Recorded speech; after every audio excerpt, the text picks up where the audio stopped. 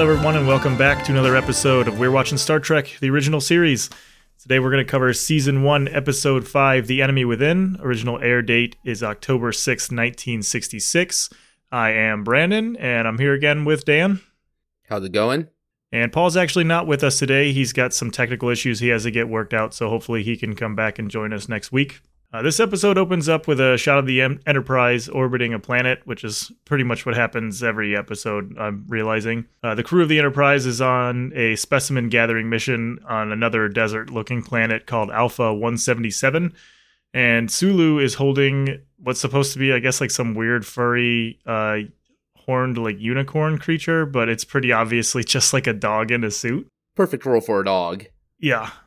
I don't know what I expected when we were going to get our first like non-human creature, but just like it's very obviously a dog, and it's like impossible to get past that. And I was wondering, like, do you think that the people in like the 60s saw that and they were like, oh my God, look at that alien? Or were they just like, that's a dog? I would like to think they're like, wow, that's mind-blowing. They're able to dress a dog up. Yeah.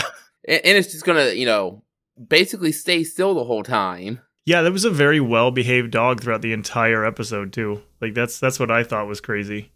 So, Sulu is shaking a little bit, and he mentions to Captain Kirk that the temperature is starting to drop, and Kirk says that at night, that temperature of that planet gets down to 120 below zero, and Sulu is just like, oh, that's nippy, which, I mean, just a little bit. Which makes me wonder how the dog hybrid thing, whatever it is able to survive that extreme, cold every night. Oh my God, I didn't even think of that. Yeah, like it's furry, but it's got that hair, but it's not like...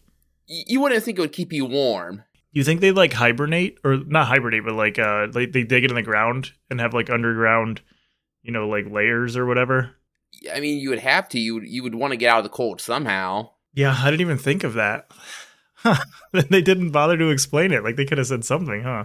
Like, oh, this fur is so good, it'll keep you warm when it's, what do you say, negative 160? Negative 120 is what they get to. 120. I couldn't imagine how cold that is. Yeah.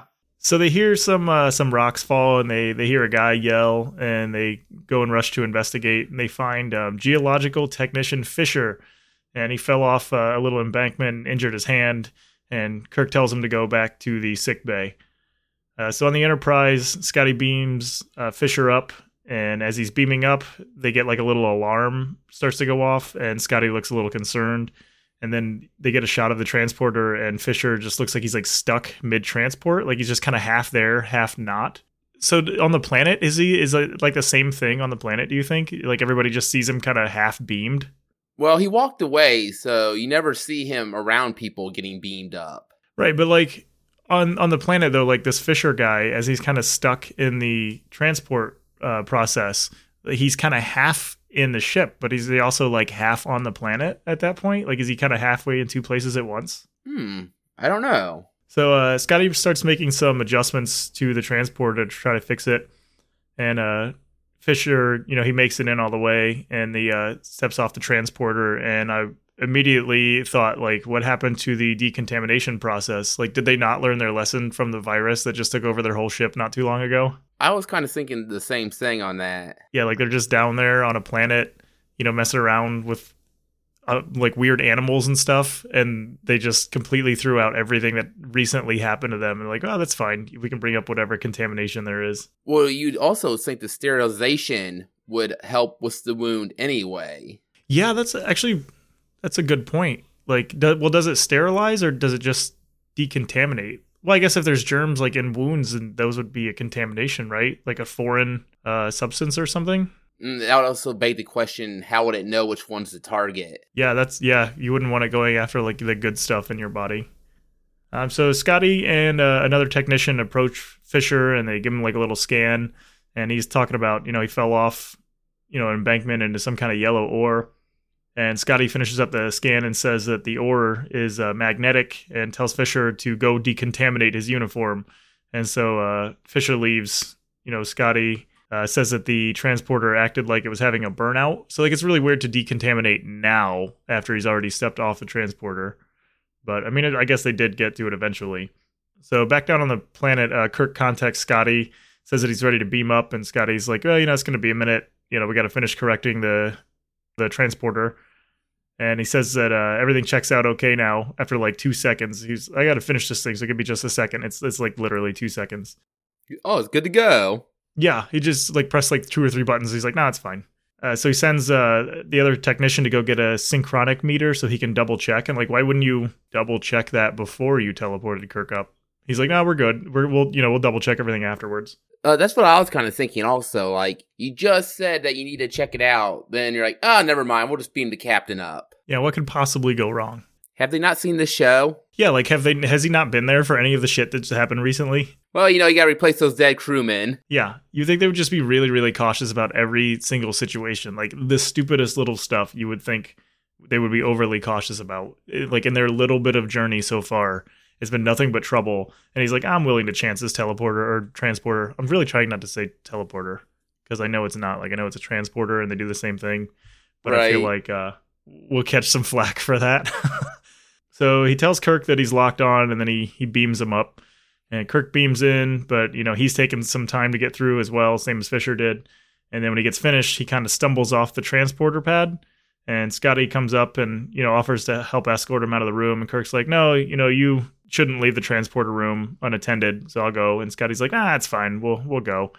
So they leave, and then momentarily, like a moment after they leave, another Captain Kirk appears in the transporter, and he does he comes in facing the opposite direction, so like he's facing the back of the transporter, and then he does like this, incredibly cheesy like evil guy reveal where he turns around and like the camera zooms in and everything's all red and like the lighting gets all dark and they have like the ominous music. So like even if you're just like dumb as hell, like that that's an evil version of Kirk. The crazy eyes really give it away.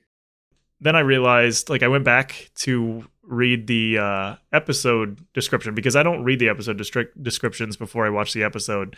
And yeah, it's definitely evil Kirk.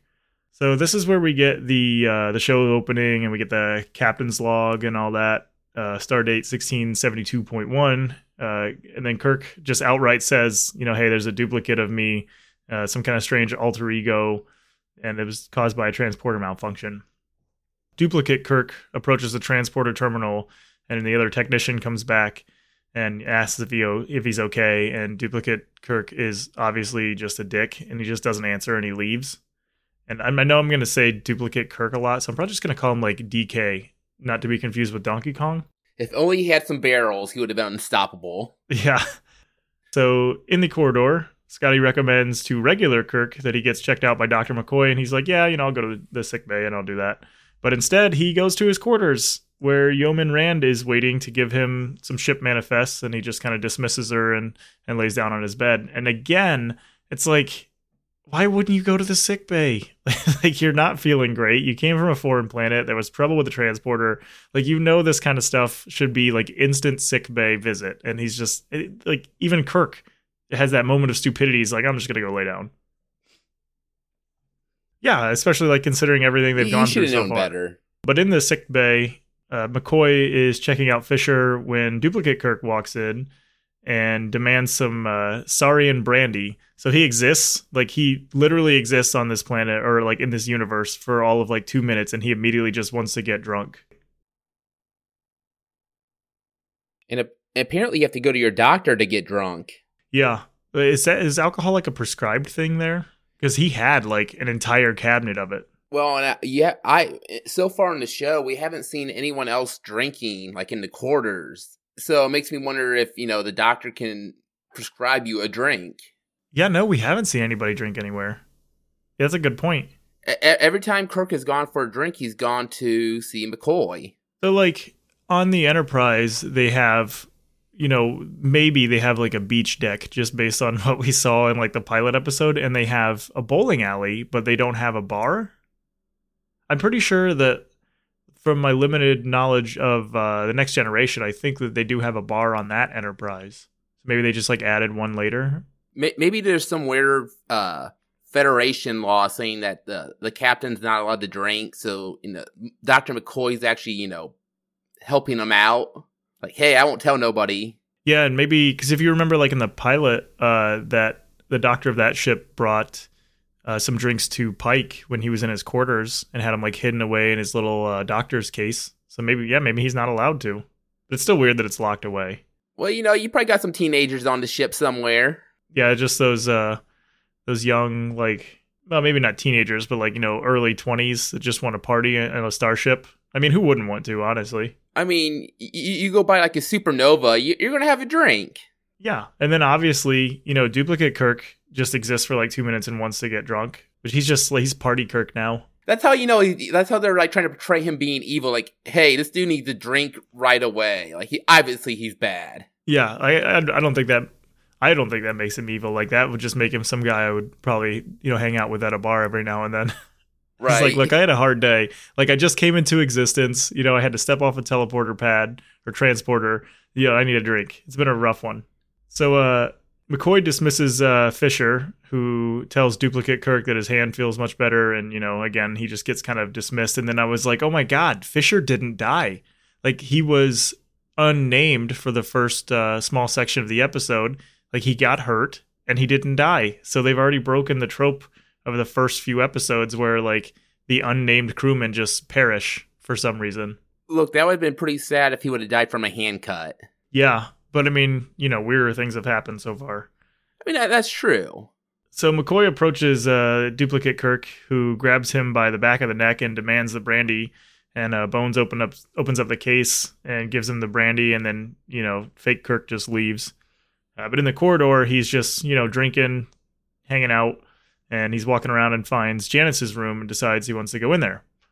So we go back to regular Kirk's room, and Mr. Spock knocks on the door, and he enters the room, and he's like, hey, McCoy sent me here. He just wants me to check up on you. And he said you were acting kind of like a wild man. And Kirk is like, well, is he just playing a joke? And Spock just seems a little suspicious of that.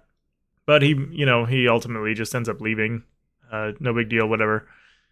Back in the transporter room, Scotty is holding the unicorn dog, or like it. I don't know what else to call it. It's just like it's. I don't want to call it a horn dog, like a horned dog. Yes, horn dog. That's what we should call it. Yeah.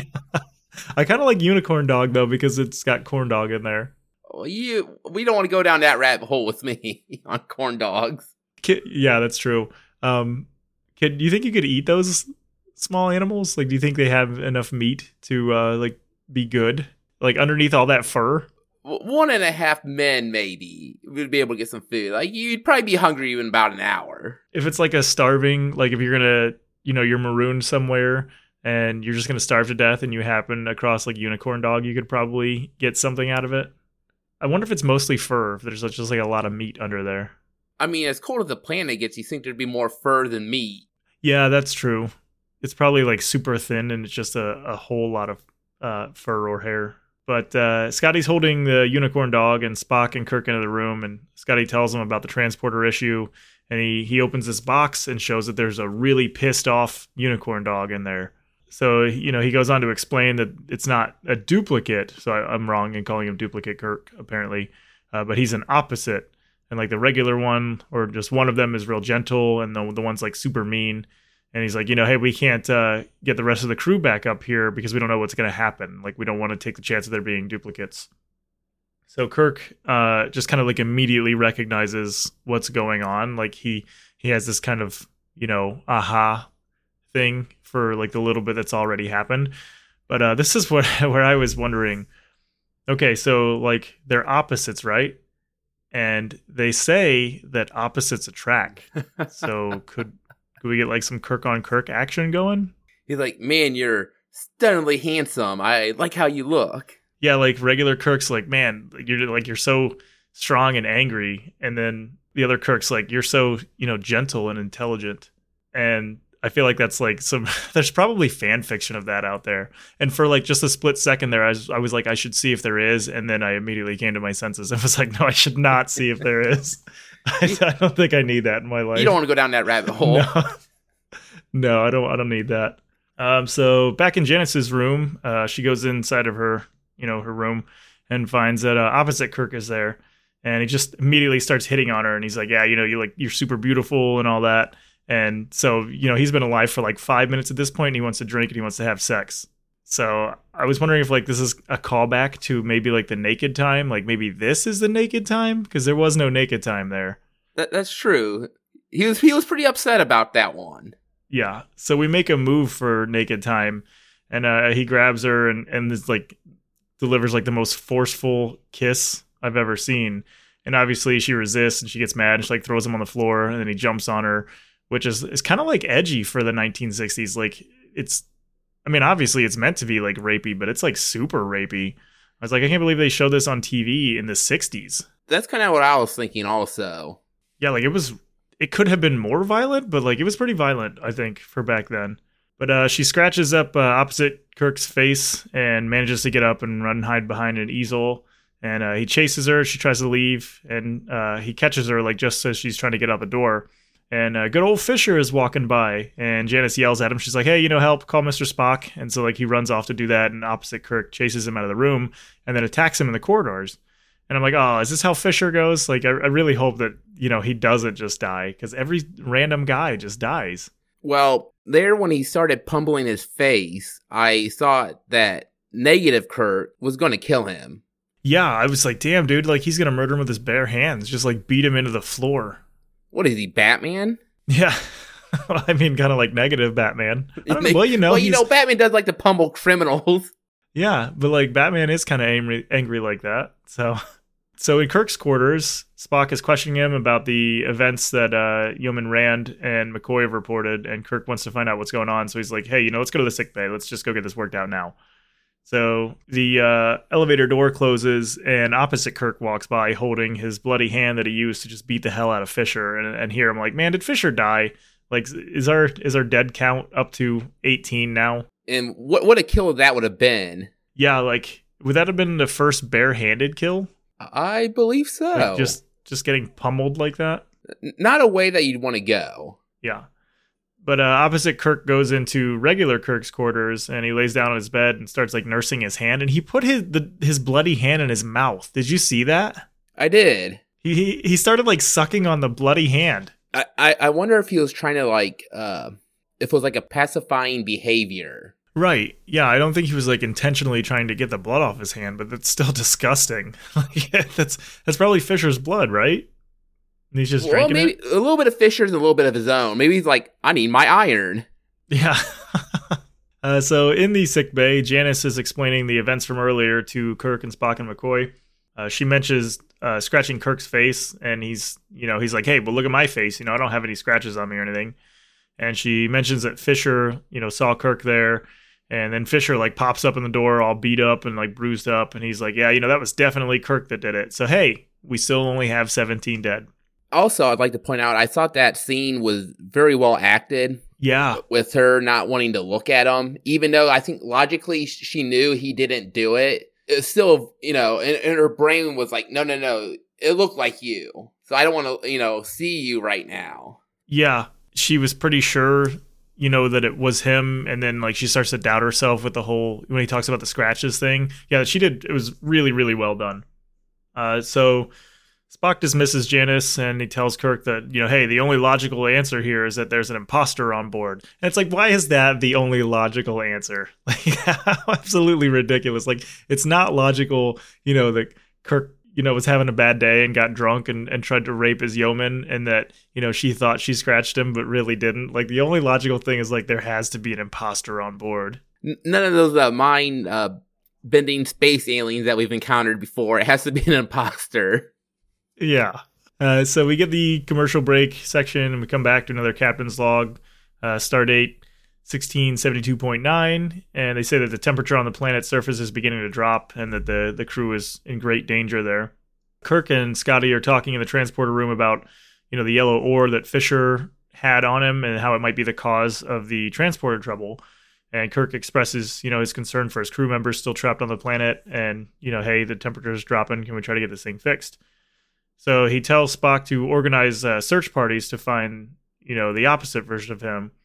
And Spock, brings up the point where he's like, well, maybe we shouldn't kill that guy. We just need to capture him because we don't know if that would do something to you. And Kirk's like, yeah, that's a good point. So we should just put our phasers on locked on setting 1.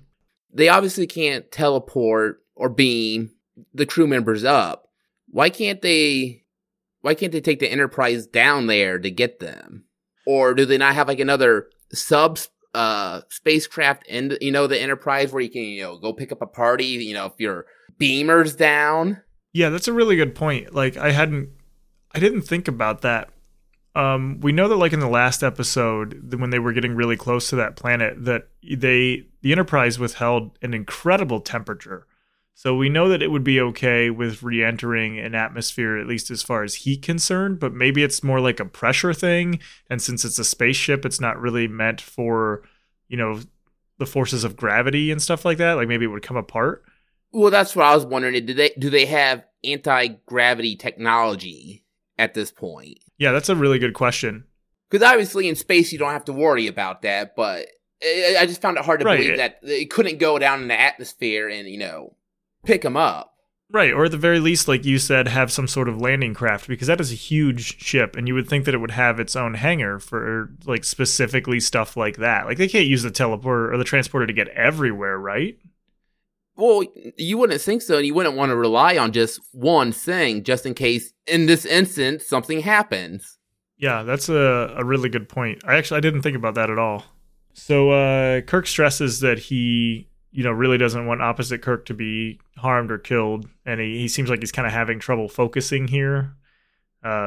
So he says he'll make an announcement to the crew and tell them what's going on. And Spock is like, no, you definitely shouldn't do that, because then, you'll appear vulnerable to the crew. And you can't really afford the luxury of being anything less than perfect, or like the crew's going to lose faith in your command. And for once, like for the first time in this series, I do not agree with Spock here. I did not either. Yeah, I think like the captain has to be vulnerable at times, right? Like just that the pressure of being perfect all the time would like eventually just make you it would just be unbearable.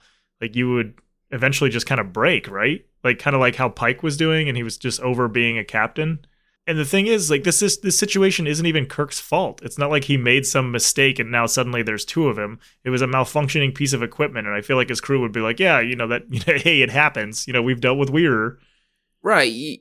There's nothing wrong with, looking human, knowing that, you're not perfect. I think people respect someone in a position of, leadership like that when you are vulnerable. Like, what an intense amount of pressure to put on a guy who already has to worry about, like, a potentially evil version of himself roaming around his ship. And now Spock's like, well, you're not allowed to ever make any mistakes. Yeah, I'm with you. I couldn't agree with Spock on this one. Yeah, so Kirk, though, he's like, yeah, I know that, and I don't know why I just forgot about that. And he goes to leave, and he turns around and tells Spock, he's like, if you see me slipping up again, you got to let me know.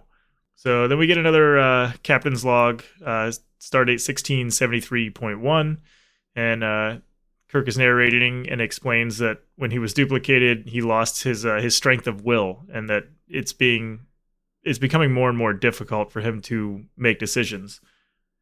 So Kirk does actually end up making an announcement to the entire ship about the imposter, and he tells them, hey, this guy's got scratches on his face, and you can tell, that's how it's not me. And Spock interrupts him to remind him to tell the crew to set their phasers on stun, and he's like, oh yeah, that's probably a good idea. We don't want him to like potentially murder Angry Me. I almost forgot to tell you guys, don't kill the imposter. Yeah, don't like vaporize the guy. We want to capture him.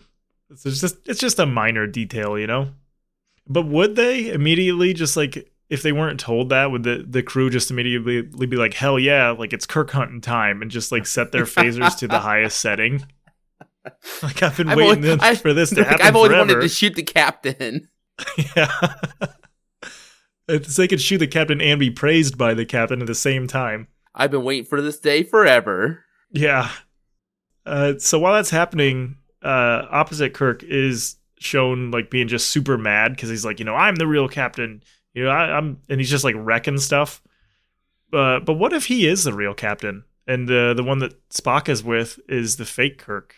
Like, is either one of them really real at this point? Well, they kind of come to that conclusion a little bit later on, knowing that, or realizing that they need each other. But that's jumping ahead. Yeah, they're both kind of the real one, and they're both kind of the fake one. But he goes to a mirror, and he finds some makeup, and he uses it to cover his face scratches. And then he opens a door, and the transporter technician Wilson's walking by, and he's like, hey, come over here, give me your phaser. And Wilson's just like, yeah, sure, that's not weird at all that you don't have one. So he hands it over, and opposite Kirk just knocks him out. Which was kind of uncalled for. Yeah. Like, the dude gave you what you wanted. You didn't have to be, like, an absolute dick about it. He didn't question it one bit. He's like, here you go, boss. Yeah. See, like, a nice guy, too. He's like, oh, yeah, it's weird, but, I'm not going to question it. Here's my gun. But opposite Kirk called him by name, so I was like, wait, does that mean that he has all of the knowledge that regular Kirk has? Which we find out later that he does. So on the planet, Kirk is in contact with Sulu, and he's like, hey, it's already 20 below, and it's getting pretty cold down here. And Kirk just hangs up on him. Like, doesn't even acknowledge that he was having a conversation. He's just like, all right, just hangs up. Cool story, bro. Yeah, he didn't even respond to him. Like, Sulu's like, hey, we're about to freeze to death. And he's like, click. So Spock says that they transported some thermo heaters to the planet, but they duplicated and they won't work. And then he gets a call from a guy who is explaining what happened to Wilson with the whole phaser thing. But I imagine that's like, what a goofy scenario. You can just like start sending things down to a planet and it just like starts doubling up, but it just never works. Like, none of the things ever work. Like, so could you send like a blanket down there and then you just have two blankets? Because they don't really have like a function beyond just existing. There's no like electronics or anything in them. Yeah, that's a good question. Like, could you send like some food and stuff down there and now you just have more food? Or would it just like one of them tastes pretty good and the other one tastes terrible? Which, I mean, either way, you still have at least one good tasting one. Right. One actually fills you up. The other one's just like empty calories.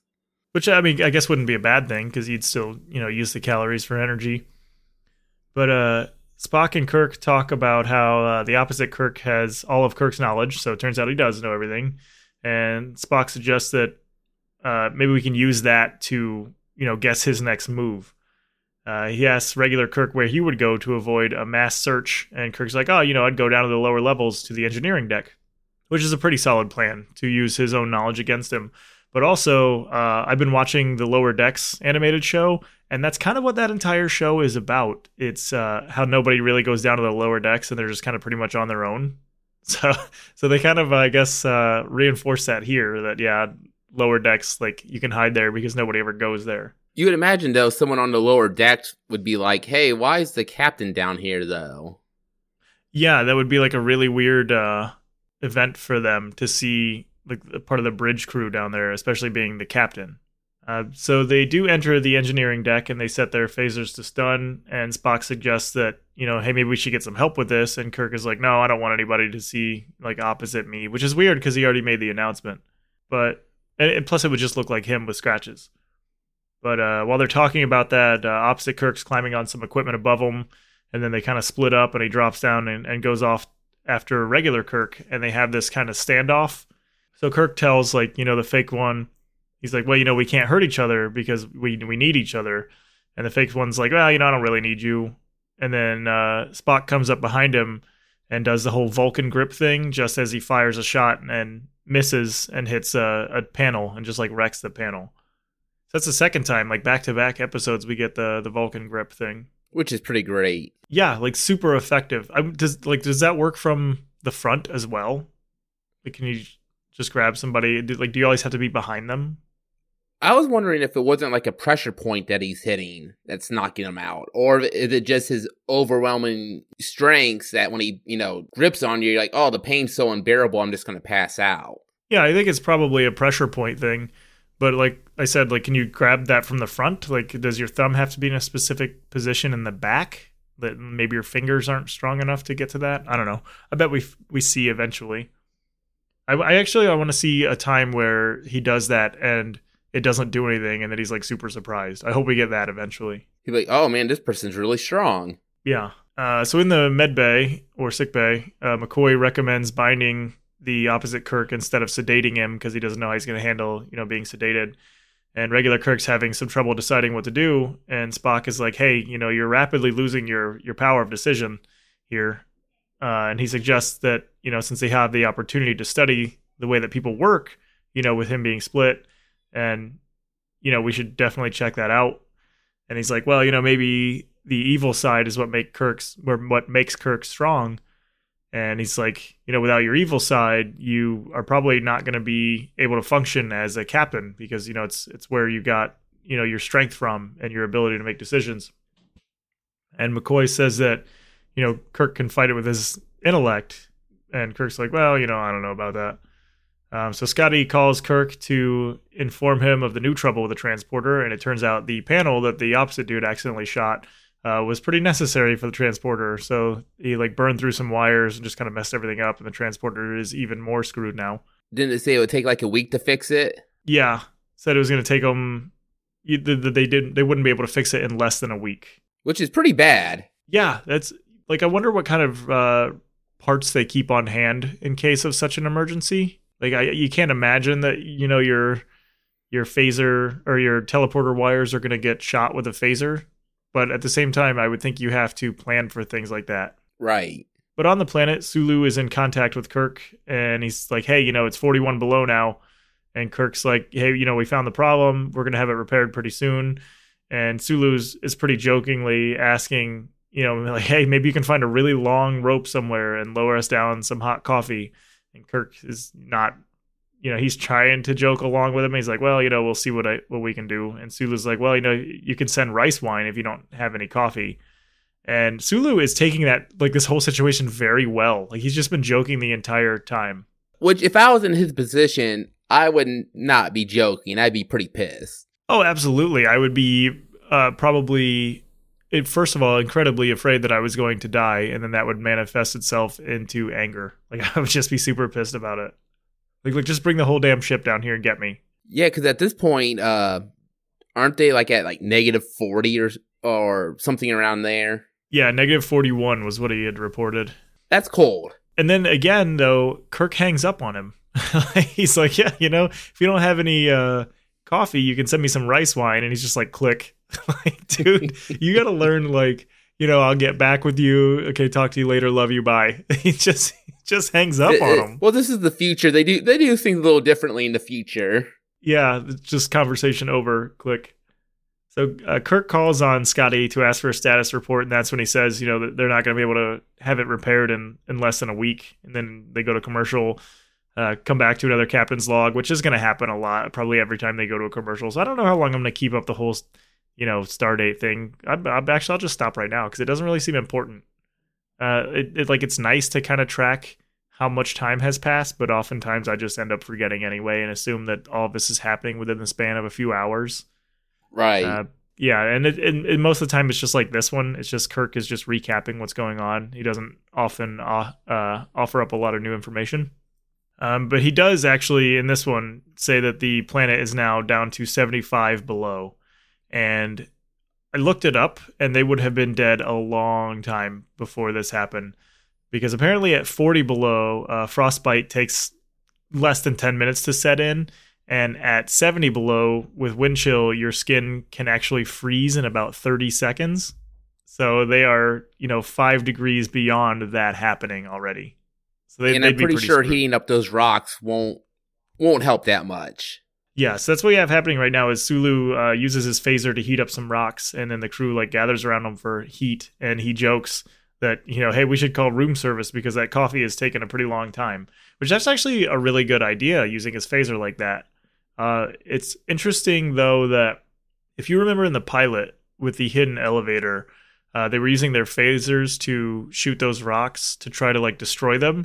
So does a lower setting not destroy them and just heat stuff up? Do you think that's how that worked? That's what I was assuming, but I was also thinking if you're able to find a side of a mountain, blow a hole in the mountain and try to get in there to get out of the cold at least. Or at least get out of the wind. Right. Yeah, that's a good idea too. And even the areas they were around, they probably could have, because there were some, not mountains, but some hills they probably could have blasted a hole into the side of just to get out of the wind and then maybe heat something up in there. Like I said, where the animals going on the planet when it gets that cold? You'd think, like you said, you'd be going underground. Right. And they're just up there heating up some rocks.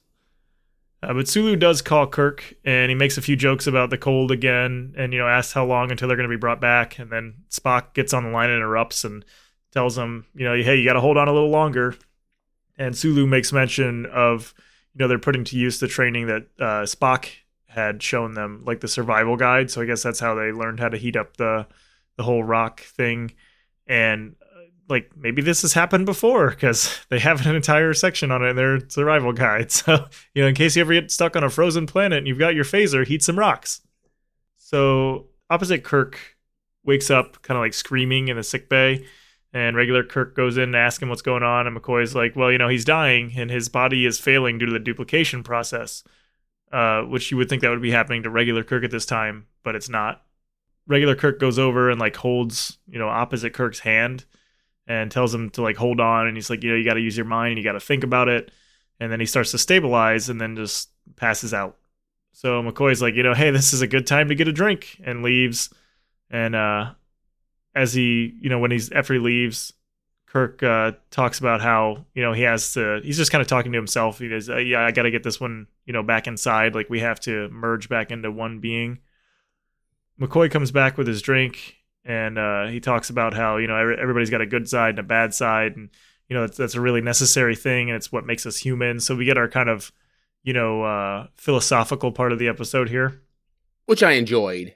Yeah, it's not like cheesy in any way, it's just kind of standard drama stuff, but they always seem to have like really good dialogue when it comes to these moments. Yeah, I just enjoyed it because basically it's saying, hey, the sums of all your good and bad of you makes you you. Right. So Spock calls to tell regular Kirk that he needs him to come to the transporter room and they might have found a solution. But as Kirk leaves, the opposite one is laying on the bed and he starts smiling because he just kind of overheard everything that Bones and Kirk had said. But back in the transporter room, Spock explains that they found a way to tie the transporter directly into the impulse engines to make it work again. So he suggests that they test it with the unicorn dog thing. And Scotty's like, hell yeah, animal experimentation, and goes over and just grabs, the animal, and Spock just knocks it out. They don't show him knocking it out. Do you think he just like punch the thing in the face, or do the Vulcan thing on it? The Vulcan grip for sure. Yeah, he just reaches down, and it's just like, all right. So they put both of them on the transporter and fire it up, which then I'm wondering, like, if this didn't work, okay, and they just ended up transporting both of them down to the planet, then that crew down there gets one happy dog and one super pissed off dog, and they're freezing. So they just, or like, what if it split them even further? So then you get like the evil one had all of its evil taken out, so you have like one more evil one and maybe one less evil one, or one slightly evil one, or slightly what less. What is this, evil Majin Buu? Yeah, it's just little boos everywhere.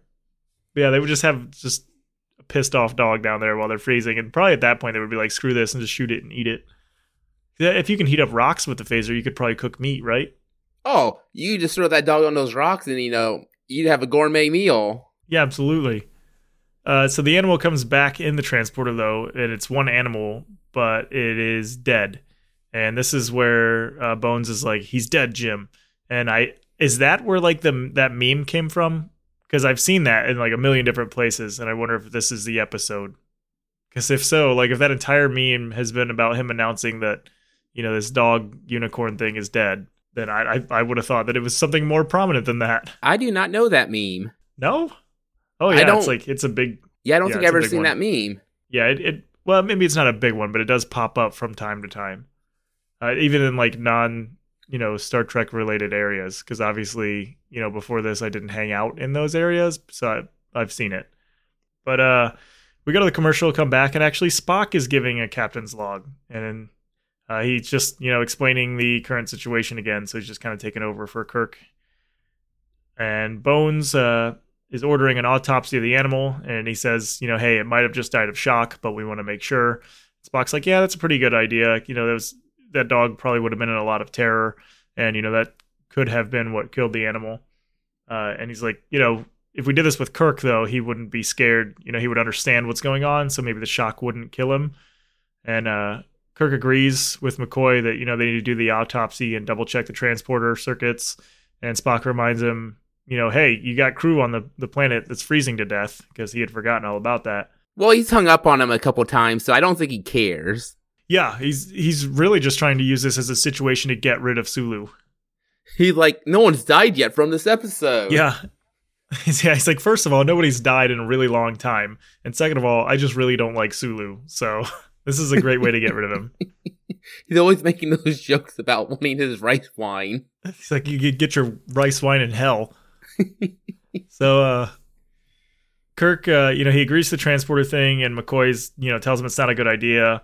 He's like, that could kill you, and if that happens, the crew's just going to end up dying anyway, so it would all be pointless. And Spock is arguing about, he's like, I've got experience with this kind of thing because I have a human side and a Vulcan side, and they're constantly at war with each other, but, my intelligence wins out over both of them, and, I think that would be the situation with Kirk too. And I think that that's just absolute garbage. Like, Kirk was literally split into two people. Spock was just born with, like, half human, half Vulcan. Like, it is not a similar situation at all. Agreed. Yeah, like if you would split Spock, like one would be human and one would be Vulcan, then it's a similar situation. But like just being like a mixed race is not the same as being literally split into two. Right. I thought Spock should have argued the point that Kirk was going to die either way, possibly. Like, hey, you're obviously dying being split from your other self, or you might die if we try to put you together. So you're not really losing anything. You're just taking a gamble. Yeah. You might as well chance it. Like, Spock has been so off on this episode. Like, up to this point, I've been 100% with him all the way. And then he's not there anymore. Like, he's just been, I think, wrong on everything. Like, Maybe I don't know why. This one from last episode, when he got his emotions messed with, has put him in a different state of mind.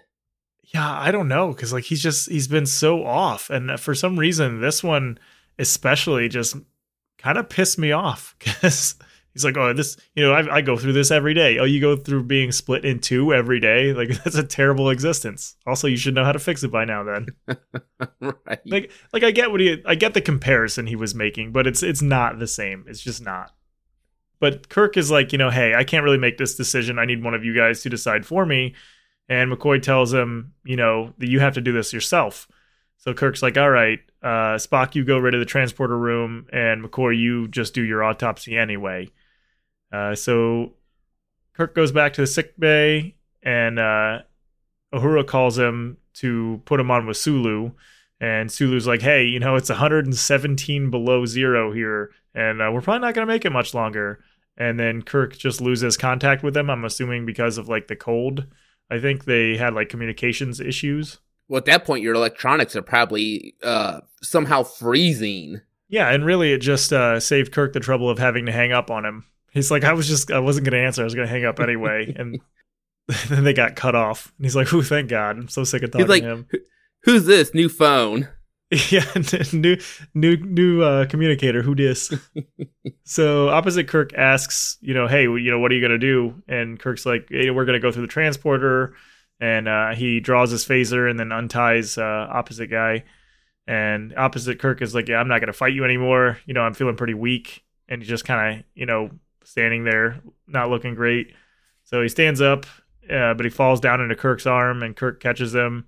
And then opposite Kirk just starts punching regular Kirk in the stomach. Like, I feel like he should have seen that one coming. But he slams Kirk's head into the door, making him drop his phaser, and then opposite guy grabs it and hits Kirk with it, and then he just takes off. So in the corridor, we see opposite Kirk, who is now dressed as the real Kirk. And I'm like, where the hell did he get that uniform? Like, did he steal it off of him? Like, he just strip him down and take his clothes? Because before, the opposite one was wearing the gold uniform, and regular one was wearing green, which I guess now that I think about it is also kind of weird, because why the hell would that happen when they split? Wouldn't they be wearing the same thing? Unless regular Kirk had changed shirts at some point in the episode. Oh, you know what? I think you're right. I think he was wearing his regular uniform down on the planet, and then maybe when he went to his room, he changed. I think you're right.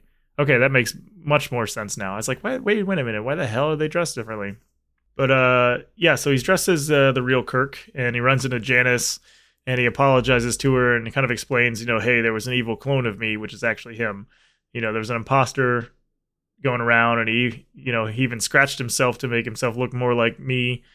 And he offers to go to her cabin later to explain a little more, which Like, he's still trying. Like, good for him. So then he goes to the bridge.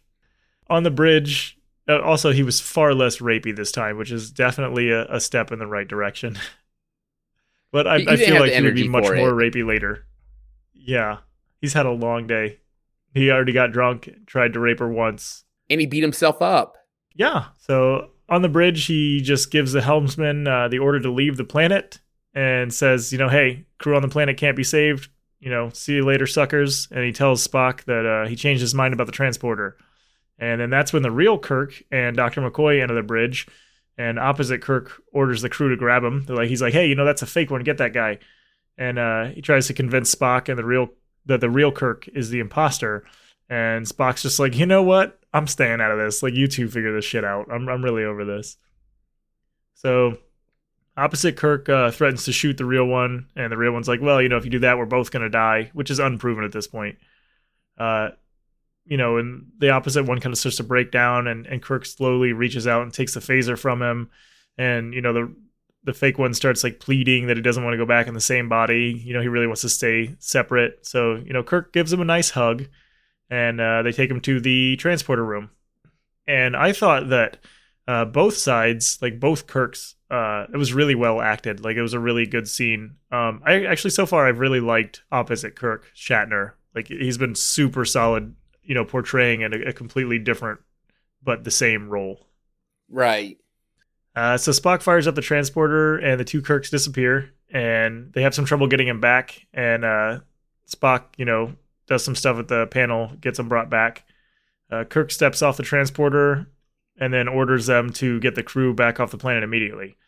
So they transport all those guys back, and McCoy's like, hey, aside from some frostbite, they're all going to be fine. And then we go back to the bridge, and Kirk, thanks Spock for his help. And Yeoman Rand comes up, and starts to explain her run-in with the imposter one. And, she's kind of stumbling over words a little bit because you can tell she has a thing for Kirk. And Kirk just thanks her and then walks away. So she goes over to Spock, who mentions, that the imposter had some interesting qualities. So he's kind of like, you really like that version of Kirk, huh? And then the episode ends with the Enterprise going on to its next adventure. So what do you think about this one, Dan? Overall, I really enjoyed the episode. I thought it was pretty solid. Like I said earlier in the episode, though, my only question was, why can't the Enterprise somehow go down there and get the crew? But other than that, I thought it was a pretty solid episode. Yeah, I'm right there with you on this one. It's good, again, to be away from brain stuff. It's completely different than the virus thing. A lot of really good acting. I've seen some people complain that Shatner overacted throughout this series, and I don't know, maybe he gets that way in the later episodes or later seasons, but I just have not seen that. I've seen a lot of just really good work from Shatner, and this is another one that, like I said, he was really good as the opposite version of himself and portraying them both differently so that you could easily tell which one was which. And yeah, I really enjoyed this episode. A different problem brought about in a pretty interesting way. The stakes didn't seem as high as they normally do. So what? Your captain dies and, a few more crewmen die. You've already lost 17 at this point. What's another 4? Right. But overall, yeah, I thought it was just I thought it was a really good episode. And I'm still excited just to see what other problems they come up with for this crew. Yeah, that's pretty much it for me. Do you have anything else? Nope, I think you summed it up pretty good. Okay, so the next episode that we're going to watch is going to be Season 1, Episode 6, called Mudd's Women, and that's an interesting title. Again, I'm not looking at the description, so I'm going to be completely surprised by this. But if anybody wants to, talk about the show or the podcast, you can get us on Twitter at WWST_podcast. You can email us questions, comments, wwstpod@gmail.com. You can check out our podcast pretty much anywhere you find your podcasts, including on YouTube. So if you're listening on Spotify or something and you'd rather be on YouTube, we're on there as well. And I think that's going to do it for me. Later, guys.